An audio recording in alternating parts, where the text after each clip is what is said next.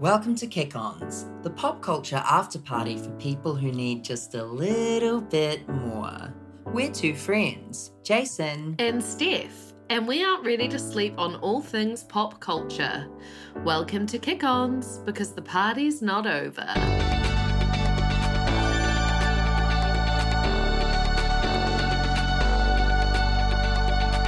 The night is young, no we're not done. Party back at ours, everybody's welcome to the Kick-Ons. You're welcome. Welcome to Kick-Ons, the pop culture after party for people who want just a little more. Bing, bang, bong. Sing, sang, song. Ding, dang, dong. UK hun.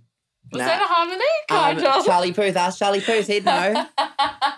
We haven't talked about Drag Race UK at all, I don't think, on the pod yet. Or we have, I don't know. I don't know. Okay, well, quick update on Drag Race UK. It's fucking amazing. It's so good. It's the happiest show on earth. UK hun, spelt UK, comma, hun, HUN, is an absolute banger of a song. Leyland, we owe you our lives. So Leland. He's like a Selena Gomez boy. Yeah. What a gorgeous hun. So gorgeous. Remember he was on the, some quarantine show that we watched a year ago? That was the one with John Legend. Oh, was it? And Celine Dion. Oh, no, wait. Nah, I think it was a different one. It was like a the Pride gay one. It was the gay one. And he was on this beautiful piano. Yeah. But he writes a lot of the music for Drag Race, and it's amazing. UK hun. Do you, someone today said to me, the Frock Destroyers, what was their song? I don't know, but that song is not as catchy as Bing Bang. Yeah, okay, cool. UK hun. You can't even forget. What about, I'm the one. Nah, Bing Bang Bong. Wow. It literally says Bing Bang Bong. Yeah. It's lyrical the new genius. Do-Re Me. Yeah. We've cracked her. Yeah. Hey, listen, we are joined by the Bing Bang to my Bing Bang Bong. You asked, and we've delivered. We're bringing it back. Oh, it's about fucking time. It's all been the way way too long. From Potts Point. Rushcutters Bay, but close. Sydney, Australia. Rushcutters Bay. Rushcutters Bay. The queen of our lives, Erin Claire. Welcome back to Kick-Ons. Hi. In my mind, I had so much more to say, and then bing, bang, bong. Here we are. The thing is that we needed to, just segue past our nonsense so that we could all do nonsense together. Yeah, so I was waiting with bated breath just to say stuff that doesn't make sense. I was sitting here being like, how do I insert myself in this situation? Well, when you've been told to shut up, it's hard. We have silenced you. As a woman, we have silenced you. I've already been silenced so much. Welcome back. How's Tracks and Tricks? Tricks and Tricks. So good, honestly. I mean, I feel like Australia and New Zealand are the winners of the pandemic. So I feel like collectively, we're all doing pretty good. Yeah. Yeah, you guys are actually doing better than us. Well, Sydney is currently. Yeah. We're back in some mini form of lockdown. Level 3 in Auckland, level 2 everywhere else. So yeah. You have more freedom than us right now, I think. Whoa. All right, that's it. I'm just going to go lick my barista. I'm just going to do it. Do it. What's the first thing you're going to do once COVID is over? My barista. I'm my own barista. Yeah, I'm you just gonna are. lick myself. Steph, I took a tour of Steph's work the other day, Supreme Coffee, and she fucking made me the most divine coffee. Long black. Yeah, thank it was you. so good. She don't know how to froth milk, but she know how to. And I refuse to learn. But didn't we say that that's going to be really great when we open our like in-house. It's going to be a fake tan brand that also like offers coffee, and it's going to be called like Uppers and Browners. It's going to be amazing. I've had this business idea for so long. I can't wait. Now we've got you on board. Now is the time. With my love for fake tan and your love for coffee, like we can change it. Yeah. Delicious. Absolutely. Give me a KPI. I will smash it. I don't know what KPI stands for, but kids. Ketamine, poppers. Instagram. Instagram. The 3 months of my life. So good. So tell us about yourself. When we last saw you on this Kick-Ons platform, you were locked down. Yeah. Look, you had... I feel like I was like all talk last time. I was like talking about releasing music. I was talking about getting off my ass and doing things and getting over myself. I was also in that gorgeous, like, I don't know, when was like April 2020, being like, so in 6 months, I'm going to be doing a big show to a big crowd. Little did I know.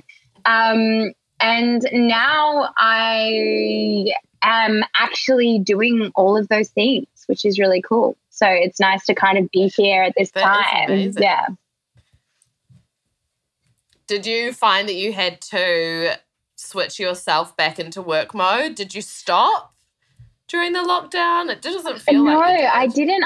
I guess I could say that like I just reframed and refocused my energy to other things other than like big main stage musicals. Like I had to, which was fine. Like I taught a lot. I kind of honed my craft with like songwriting and you know, writing for other people and coaching and doing all that kind of stuff that I could do remotely. And it really forced me to kind of go, okay, the industry isn't operational at the moment. We can't have venues that have 3,000 seats. You know, my contract for 9 to 5 was postponed for a little bit. So I'm going to have to kind of look at the, you know, original love of my life, which is music and writing and recording, and actually kind of get everything that I'd penned into the studio, which was also like really, really fun and gratifying and awesome to do. And something you can kind of do solo to a point. Yeah. Well, you do everything. So, yeah.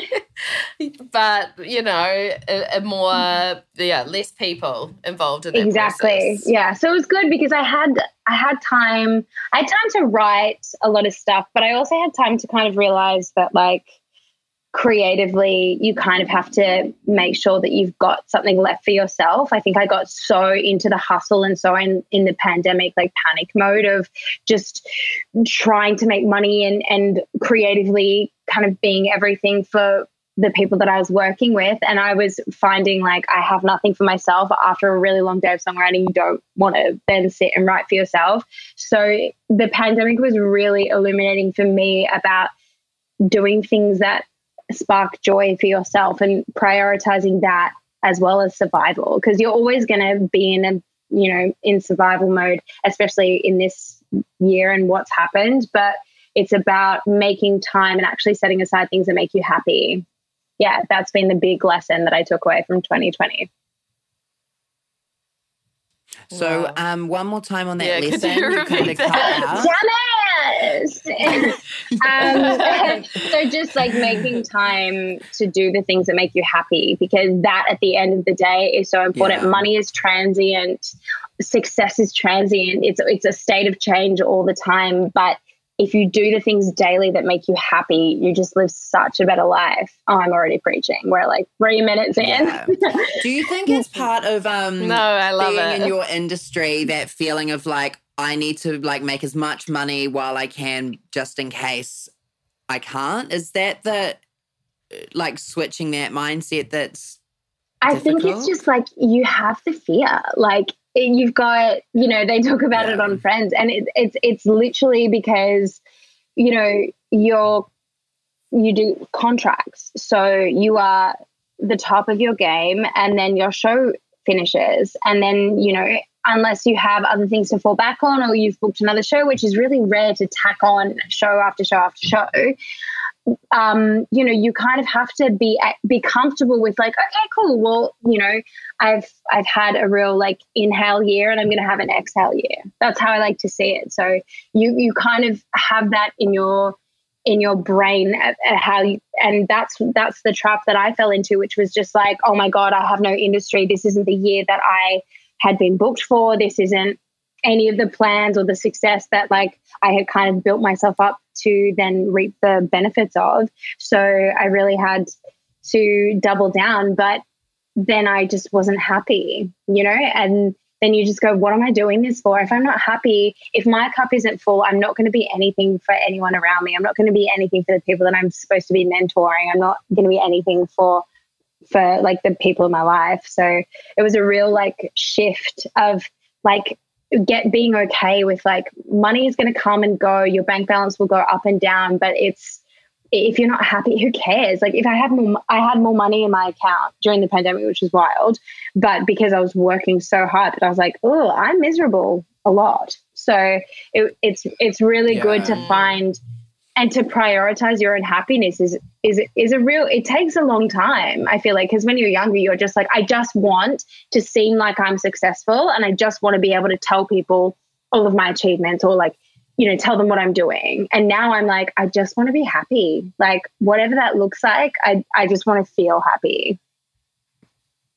Yeah. So you went back into the studio to like reignite something? Yeah. Yeah. I think I had so much.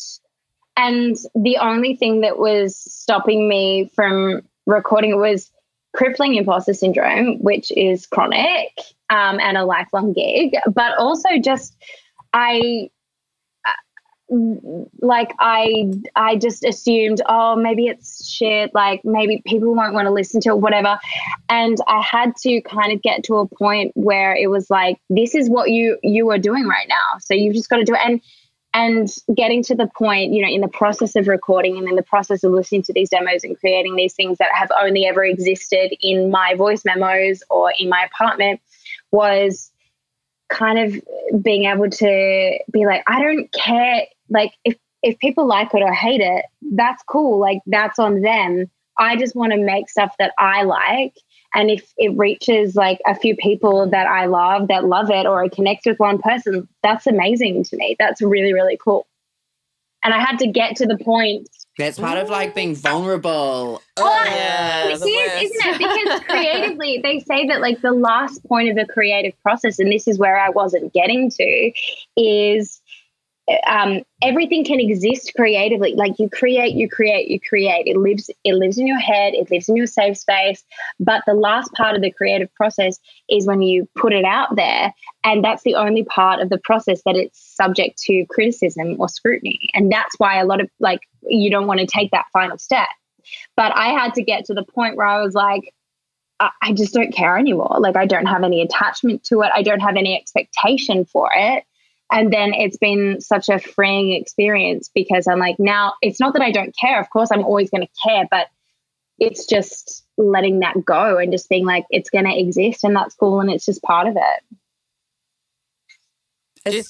You go. Do you think that's a result of like age and wisdom and obviously beauty? Or is that like literally forcing yourself to just let go? It's forcing myself. I've got a lot of like my awesome students as well to thank for that, really. Like I was helping like rewrite their tracks and pushing them to go into the studio, and then they would just say to me like, hey, what are you doing?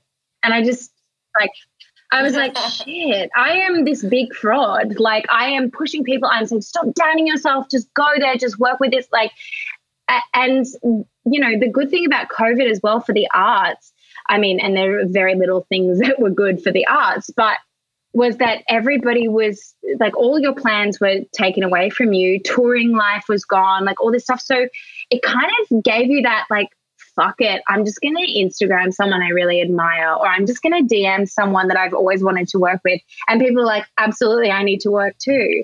So it kind of took that cool kid like exclusivity away from it, I found. And it was just like everybody wants to work.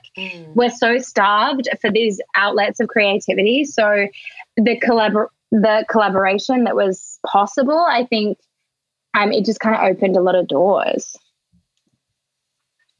Who did you get in contact with that you were like, I could never? Actually, two people. So my producer, Jamie Muscat, or Chunky Love, as he's known on the old socials, he's not only is he one of the nicest guys, like he's just such a pleasure to be around. He's so talented. He works in the kind of R&B like pop sphere. So, but his vocal production is just second to none. He knows how to make a bitch sound good. He works with some incredible artists like Coda Banks. Like he's just killing it at the moment. And we've always had a great relationship because we used to work at the same studio together. And I just kind of hit him up. I asked him if he knew anyone like that would be good for kind of dark electro pop, which was what I was writing at the time. And he's so nice. Like not once did he say, oh, hey, I can smash that. He just sent me a list of other producers that were so nice. And I was like, hang on.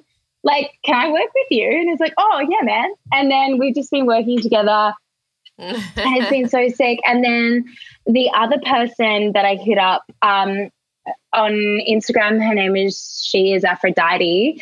Her name's Michelle, and she is like the industry photographer. She just won an ARIA. She shot all of Megan Washington stuff, Vera Blue, Jaguar Johns. Like she is killing it in the industry. I haven't looked at her work for years and years and years. And literally like I do shoots where I kind of reference her work and be like, oh, I kind of like this look.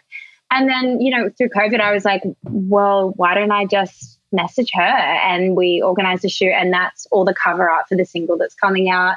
We did a shoot together and it was awesome. So cool. Did you style it yourself? No, she styled it, which was good. I was literally, so I just did like, so I know great. She's an incredible stylist as well. So, I mean, I was like, Erin Claire sponsored by Kmart, Milan. So I was like, listen, I made a mood board, and she brought so many looks because we just wanted to go with like a kind of retro, like mod look, and it was so cool. And we shot it in my friend Jason Winston, who's also an amazing musician, an actor, and just general amazing human.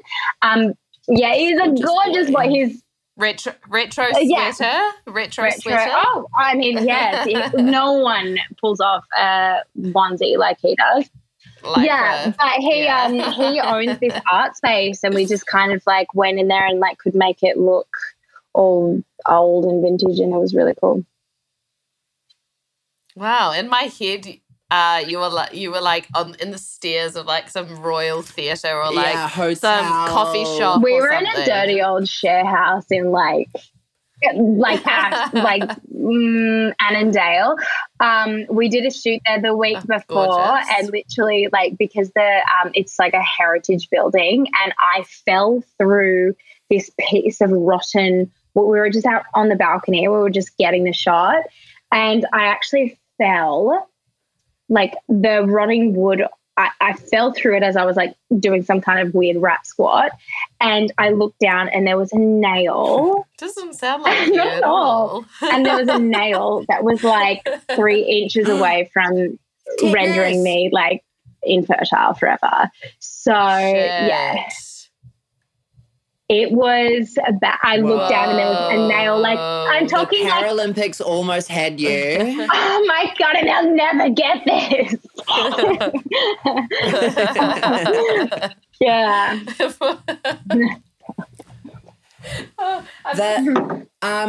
So you've got a new single coming out. Yes. Gorgeous photos have been taken from a gorgeous girl for a new single. Yeah. Talk to us about the song and the process. Oh my God. Okay. So I was doing American Psycho at the time, and I was in a space where I'd just gotten out of an insane abusive relationship. It was crazy. That was gross. I was in a hit show in Sydney, like it sold out really quickly. Creatively, I was so fulfilled. Like it was such a great show to be a part of. I was going to the theater every night and like going through so much stuff in my personal life, but like it really was one of those cathartic experiences where I would step onto the stage for warm up and just look around and be like, I get to escape everything that I'm feeling for hours. Like it was incredible. And it was about, and I lived just up from the Haze where it was playing. So I was just sitting, just kind of like sitting at my keys, and this is going to sound super wanky, but bear with me. I was just like, I put on my voice memos because I always forget immediately what I do.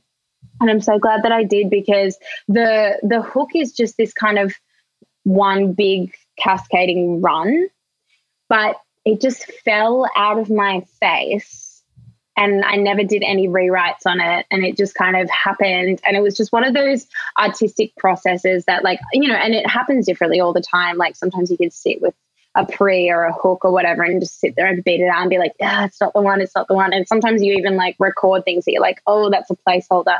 But this, like, as soon as it fell out of my face, like I just knew that, like, it just felt like someone was channeling something, and it didn't come from me. But yeah, so the song's kind of just about what happens after you get out of something, whether it be a relationship or heartbreak, and just that feeling of like, wow, I really never want to open myself up to being vulnerable. I never want to be in a relationship. I never want to be chased out of my house. I just never want to be like, so it's all about kind of, it's like an anti-love song, I guess, but it's got kind of dreamy vocals over a really dark kind of electro beat.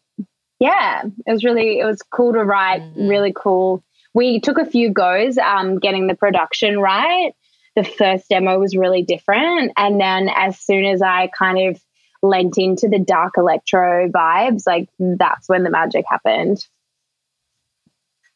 How do you go from hearing it the first time with the first production and then being like confident enough to say like, we need to keep trying? I mean, I honestly think it's all the relationship that you have with the people that you're working with. I think I respect Jamie so much. His musical ability is crazy. It's so good that I knew that, first of all, he is so chill. He does this all day, every day. Like he wasn't married to that version of it. It wouldn't affect his ego if I was like, that sound palette's not quite right. And I think as soon as we went in a different direction, I knew that he was capable of making the things that I couldn't even articulate very well can come to life. Because I just knew. How do you write songs, or this song? How did you write this song specifically? I mean, because I'm a musician, like it always starts on the keys. Like it always starts with a chord progression. And usually I have an idea because it's usually just the feeling that I'm feeling. Like I usually have a kind of roadmap of like, oh, I want to write a song about how mean I am when I drink red wine, or like, oh, I want to write a song about getting ghosted by this dude. Like I usually have an idea. And usually it kind of happens really organically, especially if I'm feeling like really emotional. But the melody will come out, and usually like the ends of the lines will come out at the same time, and then it's just piecing it together like a puzzle piece. I write a lot of poetry, I free write, but I very rarely put that to music. I usually do it at the same time. But everyone's really different. And it's different when I'm working with other people. Sometimes I will melodicize their poetry. That's what I do for a lot of people that I write for and with. Is it hard to remove like Erin the artist when you're working with other people? How much of them do you have to take on? I mean, I really like writing other people's stories, but I usually encourage them to kind of go a bit further with the lyric. Like I'll usually get them to give me like a whole big lyric sheet, and I'll pick the lines and the words that stick out to me, and then I'll give them melodies to kind of fuse that together, because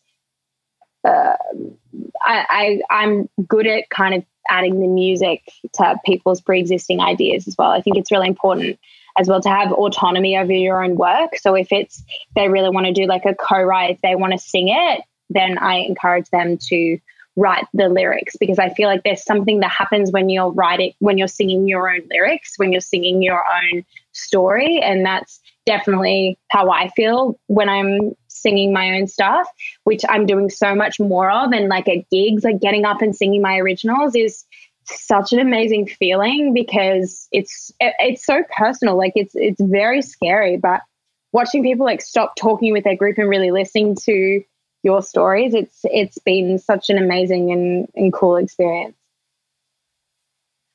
I feel like that's something you could take back through even to like playing a role in a musical as well. It like gives you more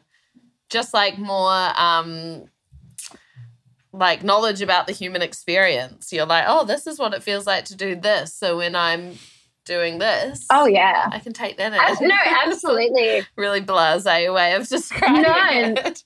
I mean, it sounds like super narcissistic, but show me an actor who's not. But like whenever I'm doing some kind of like song or something in a show, usually I'm like, oh, how can I like put like I usually need to relate it to something that myself and the character has felt, because that's a really nice entry point for me. Like if I color it with something that really means something to me, I feel like it's different for you. And it's about, for me, generally like finding what common factors I have with that character or whatever they're singing about in that moment. And then that's kind of, that springs everything. Yeah. With your single, how do you get to a point like it's done at the moment, right? I mean, like you're ready for it to be out, or like how do you get to a point where you're like, this is what's for the public. Yeah, I just need to release this now. Like, take it away from Honestly, for me, I would have been drowning in ambiguity for years and years and years, featuring years. Like but it was literally because the show. So, the show that I'm doing at Darlinghurst Theatre in March, cheeky plug, it has FBI radio backing here, and basically it was like, what do you have to be played on the radio? Like, what do you have of your work that we can use for marketing? So it kind of forced me to go, all right, I actually just have to release something. I've got all these demos, I've got all these unfinished things that I wrote years ago. It's now time to release them and just let them be, which I needed to get to this point. I needed to get to the point where I'm like, I'm so not, like, because I've written so much stuff now afterwards, I'm not so caught up in how I feel about it. Now I'm like, I've heard this song 1 billion times. Like, here you go. If you like it, cool. If you don't, cool. That's good. Yeah. Yes. So the showcase will feature like original music. Yeah. So it's part of the Darlinghurst Theatre. They're doing a new sessions program where they basically are showcasing emerging artists, and all really, really different. I'm so excited. Remember that time you're an emerging artist? Honestly. So I got one of my like favorite writing partners. His name's Jared Jekyll. He's a comedian, and he's just like, we stand. Hi, Jared. He's not only is he a comedian, he is famously an actor in ads. What ad was it? The sneezing ad. Sorry, I totally used the wrong pronouns. They are incredible. Yeah, they're incredible. They're in everything. Like the shock of our lives. You cannot open a fucking like ad without seeing them on the ad. Like, but not only like they are like brilliant and creative, and so we basically wrote an hour's worth of material that has all of my songs and kind of the stories that go around it interspersed with it. So it's I mean, the working title was Fuck Jams You Can Cry To, because that's really like the kind of stuff that I write. It's like things that kind of sound really sultry and vibey, but you could also cry to them if you wanted to. Yeah. Great. Like on day 3 of the festival when you just can't. When you can't, you've got no serotonin left. Like you're done with serotonin and you're ready just to cry, but also boogie. Yeah, that's definitely my demographic. I love that. And so is it almost like a sort of semi-scripted or more? Yeah, it's got a structure. Like there's like a little bit of a story. It's a cute structure. There's an interval, so it's more like it's like a gig meets a cabaret meets a showcase, but it's also just really, Mason, who kind of booked me for this, like I've been given free rein and they've trusted me with the space for a night. So I'm really excited to see where it goes. Yeah. And do you have to do every element of production? Are you figuring out the set, the lighting, etc.? Is that where Jared comes in? I've got a band, which has also been so fucking cool to do my originals, but I've got a drummer, Dave, he's amazing, and Jono, who's also like a theatre writer, and he's just a gun on the keys. So we've got that plus all the different stems from. So it kind of sounds like a hybrid of the tracks that you're going to listen to on Spotify, but also with live instrumentation, which just lifts it. So got a band because it's in the beauty, like the Eternity Playhouse is beautiful. It's all wood. It's a theatre, so it's proper sound, proper lighting. It's just going to be like full production values, but a really beautiful, intimate gig. Like Odette played there. Like honestly, it's just going to be so lit. I'm so excited about it. And that's in March? That's the 5th of March, and it's the last weekend of Gay Christmas, aka Mardi Gras. So it's also going to be a really great springboard, because the final parade thing, well, it's not really a parade because of parent, but it's the Friday night. So you can kind of just shelve your caps and just go into Saturday after my show if you want. I love it. Yeah. Is it going to be a Zoom option? I don't think so, but I think we'll definitely record it, because I feel like we want to kind of absolutely. Yeah. Hey, speaking of the big C, as my friend Ruby calls it, and we're like, it's not the big C because it's cancer, but COVID. I was like, wasn't the big C a TV show? Yeah. I was like, you need to stop saying that. Not on mic. That's personal. Tell us about just how COVID is affecting you working now. So everything got shut down, your contract has been postponed. Yeah, but now you're back doing it, you're auditioning, you're filming things, #secret project. How has it changed? It's really different, I think, because there's so much protocol to be on set. You've got to get COVID tests, which is important. I think and it's also really good. You're like, yes, I don't have it. Yeah. But the audition process has obviously been so difficult, I think, for everybody, everyone in casting. It's so, and it's a knife edge, if one thing goes wrong, if one border gets closed, which happens all the time when there are just small little clusters that happen and that are bound to happen, the border shut down, that postpones things. There is such a chain of command of all and there's just aftershocks of what happened. So it's been really strange. It's also been quite strange in the room. You can you're restricted to being in a small little taped box and everything's on Zoom. I've been doing a workshop for a new musical, and all the creatives and producers are from New York, but they've hired a bunch of Australian actors to read the script, and they're kind of editing on the fly. It's been amazing, but there's a wall of New York creatives on Zoom who are all lockdown. And the first week that we did it, because it's been this ongoing thing, they were like, oh, so if you guys want to like put on your masks or whatever, and we were like, oh no, it's actually heaps chill here, hey. Like it's just, you just see how different it is. So a lot of stuff has been on Zoom, which obviously as an actor, it's really hard. It's really hard because you're trying to you're giving a theatrical performance because the medium is musical theatre, but Zoom, you know, for a camera, it kind of alters how the room is, how it sounds, etc. So it's been strange, but also it's been incredible to see everybody adapting. Like even like outside of our industry, like teachers just deserve so much praise because they've had to completely change how they educate everybody and every day. And I can't even imagine because like, listen, I do like one FaceTime lesson a week and I'm like, wow, this is so hard. Like, you know what I mean? I can't imagine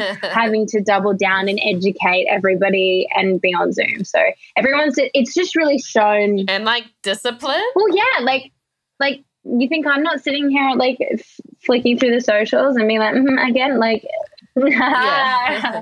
revealed myself. But you know what I mean? It's hard. It's really hard and you have to stay hyper focused. So everyone's adapted really well, but it's been a strange time for sure. Yeah. Did you get a nasal Yes, the chili poker to the brain. Oh. Honestly, I went to the one in Rose Bay because I heard it was bougie, and of course it's Rose Bay.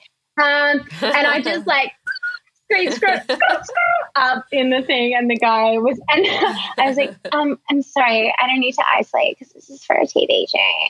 And he was like, you need to isolate, and I was like, no, I don't. But yeah. Oh, because have you guys had the test or no? I've not had the test. God, you I'm waiting for the day. Kiwis are so successful in it. No, I've had one because my boyfriend had flu symptoms, so I was like, damn it, all we do is cash. And then I had to have another one for TB, but I've been pretty lucky. Like some people have had to have them all the time. Yeah. So gross. Gosh, I don't know many people that have had tests. No, it's not gross. No, it's socially responsible. Life outside of New Zealand. I'm like, now that we're back, everyone's going to be like, oh, New Zealand, think you're so smart, don't you? Stamping out that virus. Well, guess what? It's back. It is back. It is back right now. It's so fun. You guys look good. Fuck it. I get a test. No, it's fine. And you know what they used to, it was like a chili poker to the brain. It was so bad. The first COVID test I got, the nurse was like, thank you so much for holding down your own arm, because I was literally apparently like unconsciously like lifting my arm up to like swat her away, but holding my own arm down. I'm like, because it went so far. And now they've got a shorter one. So because they realized you didn't have to go so far. So the first time I was like, you are touching my brain. And now it's just like it's like if you're really deep diving for a booger. It's like a tongue in the nose. Yeah, we put worse up our nose. Hey, so let's get into your life of the party. What are you loving right now in life, bringing you joy? Guys, hopefully you've got a little bit of room in your schedule for joy right now. Oh my gosh, Marie Kondo, like I've got to spark joy wherever I can. So this is going to be super basic, bitch, but here we are. Sister loves some true crime. Who doesn't? You can't be like a female in this world who doesn't love it. True crime docuseries. I found this like master list of like the best ones, and like you're like, please, if you think I haven't watched The Staircase and the Jinx, you're dreaming. Get out of here. But I hadn't seen I Love You Now Die, the Commonwealth versus Michelle Carter. Have you guys seen that? Guys. No. Wait, this is the texting, right? Yes. Okay. It is. Oh, yes. Yes. I don't know if I've. Incredible. No, I have seen it. It's so amazing. Heartbreaking. And my favorite thing about a crime series is when you are on the prosecution side, or then you're on the defensive side, then you're on, and it changes because it's not clear, because it showcases the complexities of this case. So basically a teenager Conrad Roy was found dead in his truck in 2014 in a Kmart parking lot, and he died by suicide.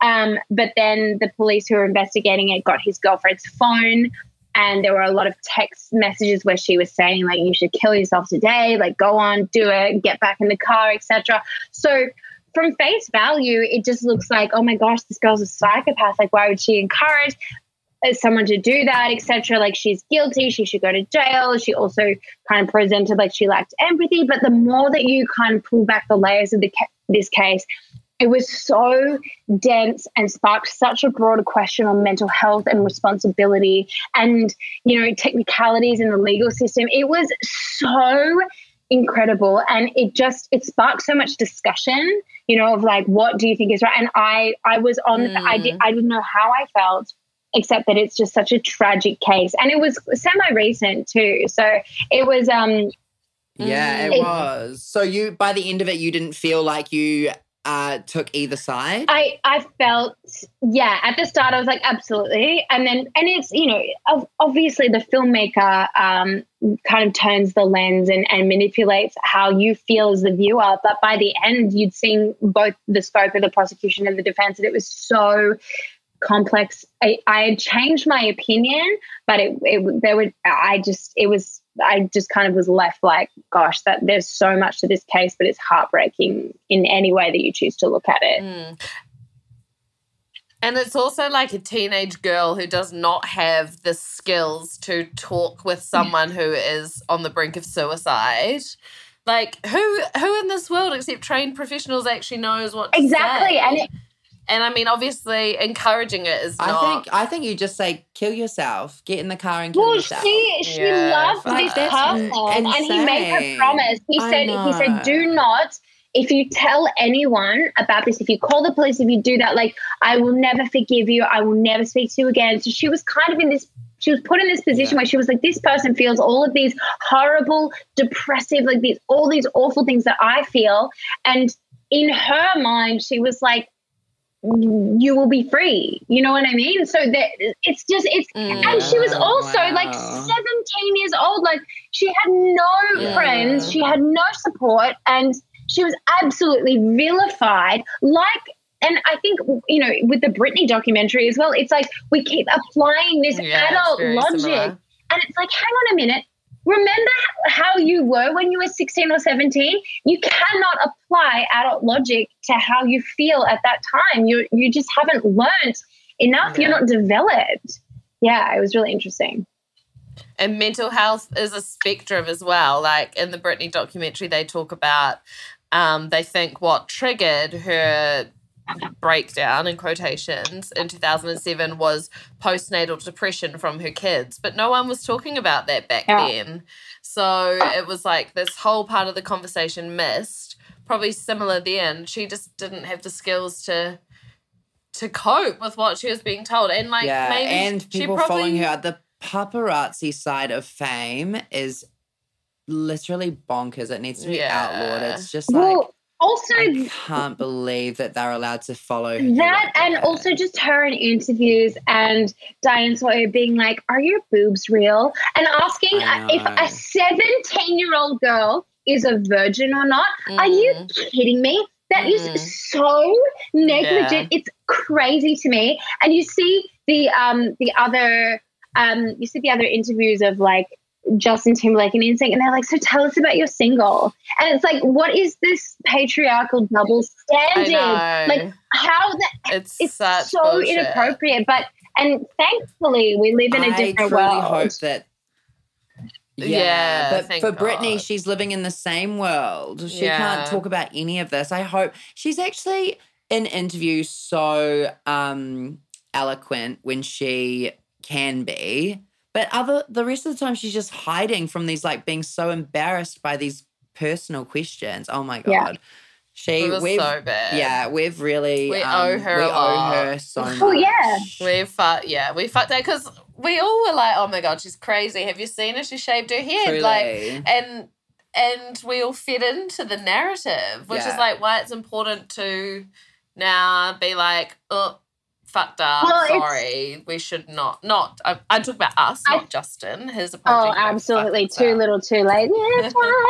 But also, I think that, and what 2020 did for us is it's about examining the system, dismantling the system, being able to really, really look at the systems that are in place, because it's not these individual things. It's what is this system that allows these practices and allows this kind of stuff to fly. And when we were watching these things, absolutely consent, the discussions of like slut shaming, internalized misogyny, all that kind of stuff, they weren't buzzwords that I knew. Yeah. So of course we all just operated within these systems that we thought, okay, yeah, that's appropriate, and yeah, she must be crazy, and yeah, but because there wasn't a broader discussion about what's actually happening. And yeah, it's crazy. The Bachelor at the moment, there's so much to get into, but the US Bachelor, like Chris Harrison. So there's a girl who is a contestant. She's potentially going to end up being the one that the Bachelor chooses. He's the first Black Bachelor ever. And she went to, which is firstly terrible. She went to a party in 2018, like a sorority party, and it was antebellum themed, like the old South. Yeah. And so she's been called out for it. And then Chris Harrison, the host, went on to Extra and was interviewed by Rachel Lindsay, who was the first ever Black Bachelorette, and just like displayed his white privilege all over the place. Was like, yeah, Rachel, like it was bad in 2021, but was it bad in 2018? I don't know. And just like has fucked himself. But they haven't even fired him. No, I think he's resigned though. Oh, he's going to take some time away, stepping back for a bit. Wow. And it's like, he needs to be fired. And it's just white as shit. And it's like, guys, it's I know. It makes me so mad. So mad. First Black Bachelor. What the fuck? Yeah. What the fuck that it's taken so long. I know. Yeah. And he was like talking over her and it's just bad. That fully leads us in. What pick too soon for you? Oh, pick too soon?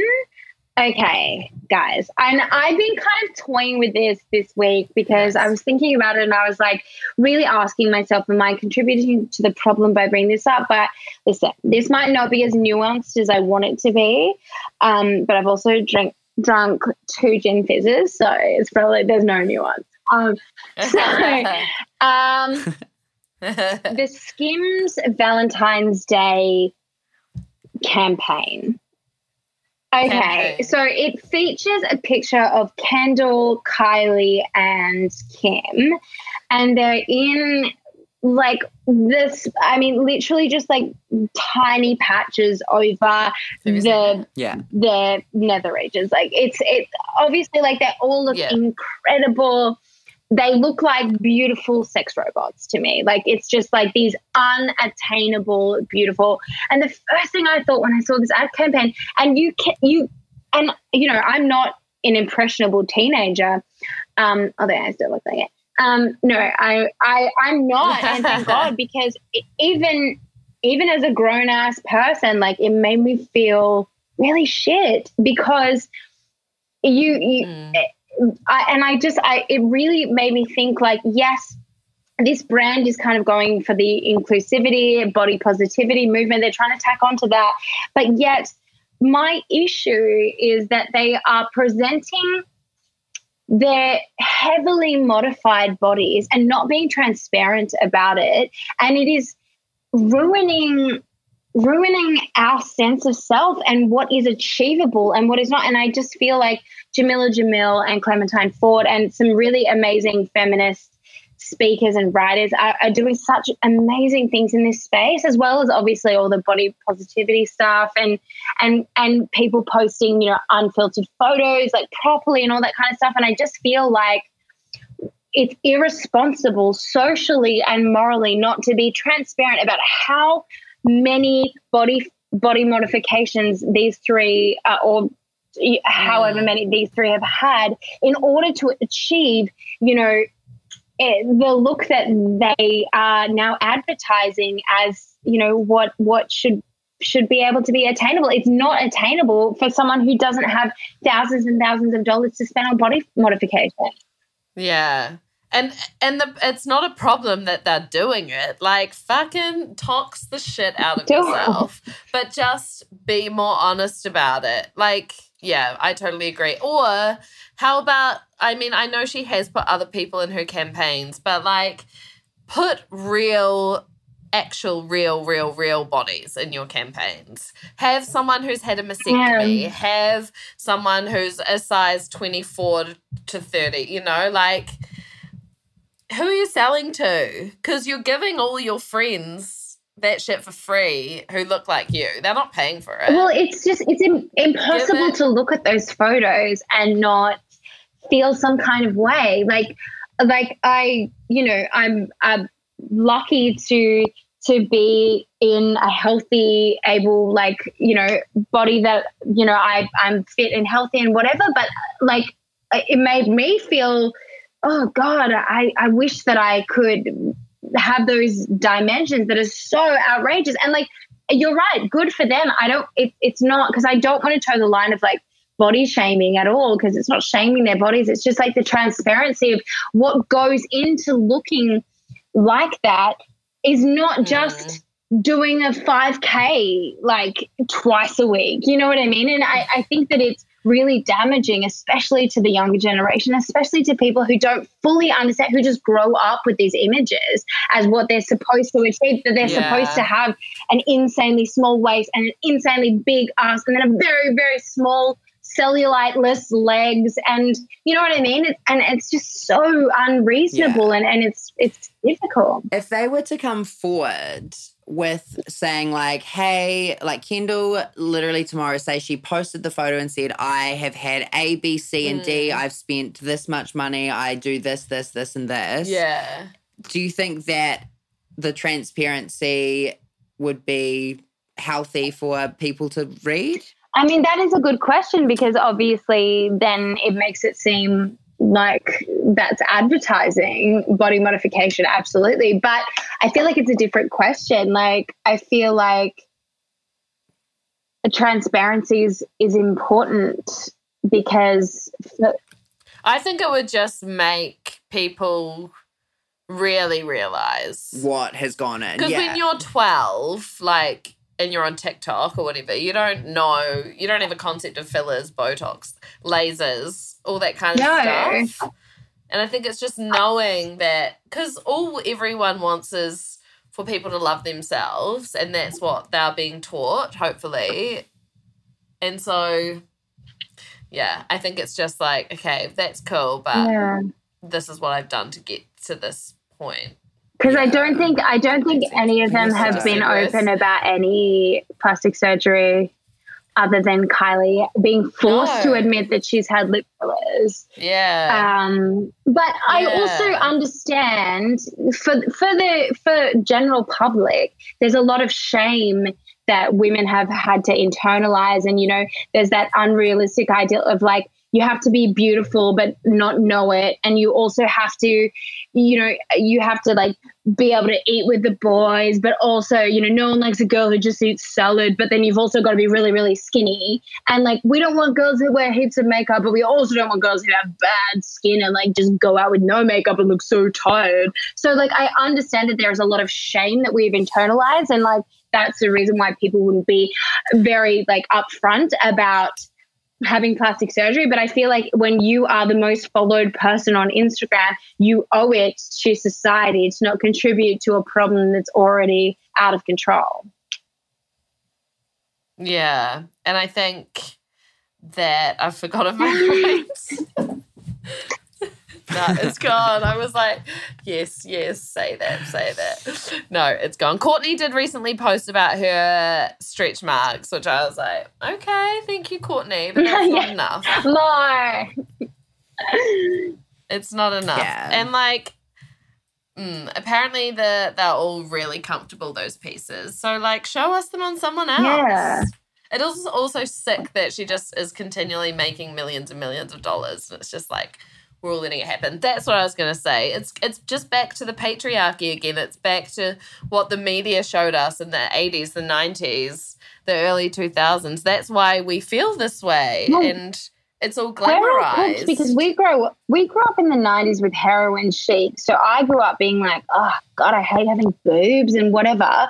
And I've always had like an ass. And then all of a sudden it was like, no, rules have changed. Actually, this is what you want to have. And to think that it's not going to keep continuously changing and giving us further goalposts that we can't seem to really like achieve, it's forever changing, and we're all products of how we grew up, and the next generation are going to be products of the Instagram filter generation, of just being able to look in your phone with an altered appearance where some filters pinch in your nose and puff up your lips. Like it's scary. It's scary that It is scary when you literally look at your phone and the filter's off and you're like, who the fuck is that? What the fuck is a pore? And you're like, oh my God, that's what I look like without a... Literally, I'm like, look and at that's the why pores, it's important. yuck. And it's like, they're pores because that's skin, like a skin you're poor. texture. And you are so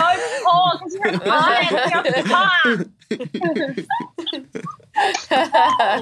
But that's why it's important as well to like diversify what you're consuming. Well, I saw a foundation ad. Concerted. Like I saw a foundation ad with a girl with really bad skin, and I wanted to watch it like 5 billion times, and I was like, yes. I didn't want to say the brand because I don't really. Wait, was it Kendall Jenner from Proactive? Like, one Kendall. No. And it was this girl. She had quite bad acne scarring, and she had some acne there. And I was like, I was so shook for one, because like immediately you go like, whoa. And then I was like, no, that's skin. That's someone's skin. That is the reason why, you have boys say to you, I mean, not just boys, but, like, oh, you don't need to wear a lot of makeup, like, and don't really understand. But you're like, yeah, but you're used to seeing these filtered images that just aren't right. You know what I mean? Like, we're just so inundated with that. So it was really nice to see an imperfection, because it's like, yeah, bitch, because if I didn't have imperfections, like, or like pimples, which aren't even imperfections, they're just like, hello, life.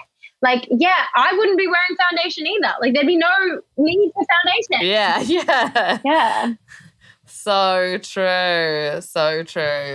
Totally agree. And hopefully it sparked a bit of a conversation. Well, it is a huge conversation to have. Yeah. Because I thought of it this morning, and I was like, oh, is that going to make me seem like I'm body shaming or I'm contributing to a different problem? Wow, I didn't know. It's just so many different... there's so much going on in that one photo to talk about. Yeah. Like, the micro thong I can't get behind. Like, just covers the clit. That's what Kim said. Covers the clit. Yeah, which is like fine if that's what you're... But I just can't imagine how that could be comfortable. To cover the clit? Yeah. It's the best part. Yeah. Yeah.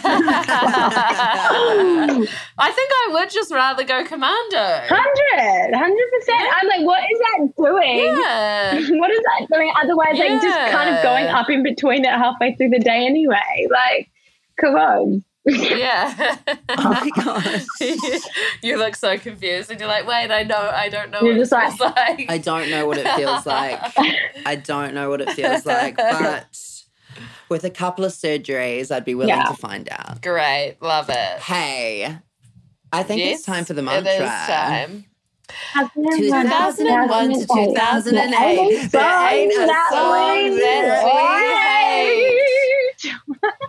Hey. Woo. So this is our segment where our lucky esteemed guests add songs to our bangin' playlist. You have already famously added me and you, Cassie. That song just goes off in a really shit club dance floor, and it's only reserved for shit clubs. You have to be in a shit club for that song to come on, but then you're like, yeah. Like the one... Is it Marquee that has the different levels? Like somewhere chat in Sydney. Like you got to go to like a red room somewhere in Martin Place or like home, but like somewhere shit. Oh my God, Martin Place, yes. Outrageous. So Erin, Claire, what are you adding to our playlist this time around? Guys, this is from 2009, but you know that I hate the rules, like hate them. So, Decode by Paramore. Okay, first of all, Hayley Williams is one of the greatest front women of all time. That bitch's high belt vocal is out of control. When she's singing it live, like, she is jumping like a maniac and hitting those top notes. Like, she's amazing. Yeah. My sister and I went to watch Paramore, and we were like, oh yeah, we can we're in general admission, like, we can hack this mosh. We were in the middle, and I'm not even kidding, I had a full-blown panic attack because we were there really early, and I didn't realize really with my hectic claustrophobia, like, what a real mosh pit felt like, because I was like, it's like teeny boppers watching Paramore. Yeah. It's not like I'm going to be crushed. Oh no, it was like a death grip around me. I was like getting surged like forward. My feet weren't touching the ground. I lost my mind. We made it the first song in the center before I looked at my sister, and I'm trying to be the oldest sister, but I was literally like, I'm fearing for my life, and we simply must go to the side, otherwise I will perish. And we just had to fight our way. But we made it one song in the center of the mosh before I was like, never again. And now I'm down to the left of the stage forever, because in the center of the mosh, me too. I need to sickening. This one. Who likes moshing? Like, truly, there obviously is a whole group of people who fucking love to get amongst it and be tight and, like, sway with the ocean of the mosh. Those people that do the fight dancing. Oh, yeah, the circle of death. It's so much more intense than that. Terrifying. Yeah, it's so terrifying. Crazy. It's like, okay, I get it. You weren't touching the school. Like, that's cool. But, like, now's not the time. I'm here for a concert. Yeah, no. No, my bad. We love Paramore. So good. And there is a special connection to your show. Oh, yeah. Right? The Paramore song. The part of the show where it's pretty cute. It's just a slideshow of when I was 18 and I did a lot of amateur modeling shoots. So it really pairs well with the lyrics. Amazing. How did we get here? And it's just a montage of my terrible, like, just doing photo shoots, and just like I deep dove into my own Facebook of, first of all, my eyeliner application, which was something to behold, and second of all, how many fashion shoots I did with my friends, just out in a field in a crop top, like looking dreamy. Like, it's something to behold. So yeah, that paired with Paramore really provides a good soundtrack for my shame. Yeah. You have to send that to us. Really funny. It was really humiliating to compile, but I was like, if I'm not taking a piss of myself, like, it's not my show. Yeah, so true, so true. Put it on your IGTV. Oh yeah, you'll have to show me. Put it on your TikTok. Someone show me how to do it. I'm old. So good. Well, we are so happy that you could join us for round 2. We have heard the single and it's really amazing. Yeah. And the cover art is insane. Yeah, congratulations on doing this. I'm truly, like, just inspired by you every fucking day. Like, honestly, you are someone who has a focus on what you fucking love, and you're just going out and doing it. It's not always easy. It's mostly not easy ever, and you still just get up every day and fucking do it. And, like, I truly love you. I love you guys so much. I'm so proud. But I'm so proud of what you're doing with the pod, and Jason, what you're doing with the secret project, and Steph, like, just chasing happiness is such a hard, it's just such a hard place to get to. Like, you're backing yourself. I champion my friends so much more easily than I champion myself, and it really is a practice. And it's not something that for me comes naturally, and for a lot of artists it doesn't come naturally, but you just have to start backing yourself and start going, like, even if people think it's shit, like, who actually cares? Like, I very rarely sit on Instagram and see someone release something and go, oh my God, that's shit. I'm like, fuck, good for them. I wish I could do that. You know what I mean? Yeah, true. How much do you just look at content and you're like, fuck, I wish I had that confidence. And you know what? It's 0.2 of someone's day. You know what I mean? Self-promotion is so icky for me. I hate it so much. Yes. But, like, it's 2 seconds of someone's scroll. Like, they'll scroll away and forget that it exists. Cool. And if they like it, that's amazing, you know? give in to the imposter syndrome and the inner saboteur. Give it, agent saboteur. Good. Give into it. So the single is called Don't. It will be out next month. Follow Erin on Instagram at the Erin Claire 22 for the release date. When it happens, obviously we'll be posting the fuck out of it, so don't worry, you won't miss it. The one-woman show is with the Darlow Sessions at the Darlinghurst Theatre. And if you're in Sydney... I don't know how many Sydney listeners we have, apart from you and Maddie, but hey, look, they're the only ones that matter. Go get a ticket, follow Erin, and support our boo. Yeah, get ready. Big things are on the way. Yeah, they actually are. We leave every episode with a hangover, but I think you've just gave it to us. Cover the clit. Bye.